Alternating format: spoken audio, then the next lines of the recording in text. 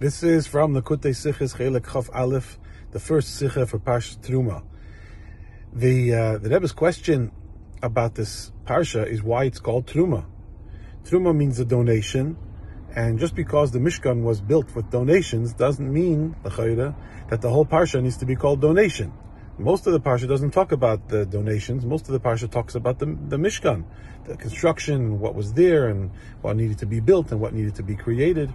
And the fact that it all came together because of the fact that the Yidden made donations is a very important prat, but it's not the klal, it's not the main issue.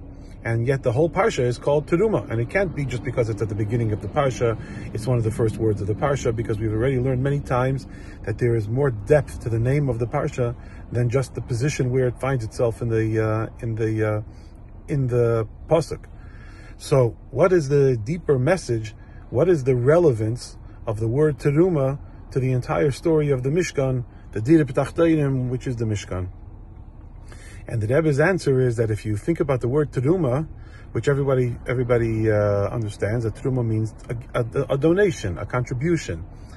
But the Rebbe points out that Teruma actually, besides meaning a contribution, it means a contribution of a portion of what you have. Like when you talk about giving Teruma, giving Teruma in the sense of giving Teruma to the Kohen, you don't give the whole thing. You specifically, you're giving a percentage of what you have.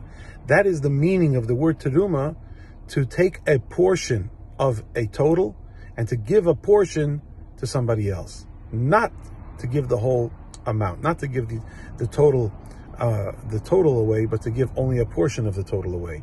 And that's literally the meaning of the word Teruma. Laharim means to set aside a portion and to give it. So when the Eibusher says V'ikoli Teruma, he is specifically saying, I want you to take a portion of what you have, a little portion of your wealth, and give it to make this Mishkan, to make a Asli Migdash, V'shachanti b'Seicham.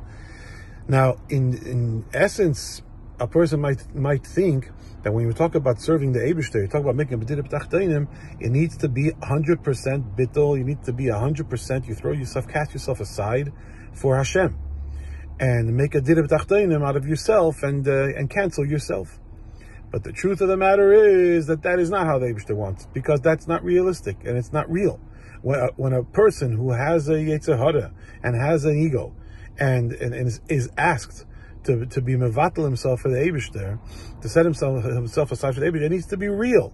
It's not enough just to say the words or to announce that you're from here on, you're a batel. It needs to be authentic. It needs to be real. And that is a process. It doesn't happen automatically just because the Torah says that it should happen. A human being doesn't work like that. It's a process, and it's a slow process. And it begins with a small step. And so the word Teruma means transform a portion of yourself into a Dira B'Tachteinim. Transform a small percentage of yourself and your chelik in the world into a Dira B'Tachteinim. Start there, and then you work your way from there.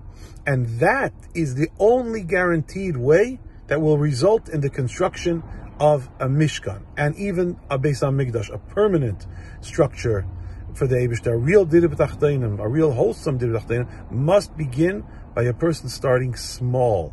And that's why the whole name of the Parsha talks about Mishkan, which ultimately leads into the Beis HaMikdash. The whole thing is called Teruma, because it needs to start small in order for it to be real.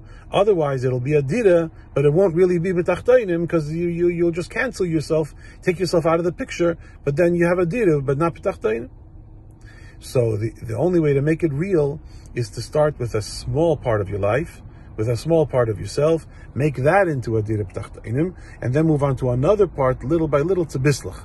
And you take one mitzvah at a time, and every mitzvah has creates its own Dira B'Tachteinim, and you don't try to grab it all in one shot, and you don't try to transform yourself dramatically and utterly in one moment, but rather you follow the message of the word Teruma, and ultimately you will build a beautiful Beis HaMikdash, including the third Beis HaMikdash made of Yameinu.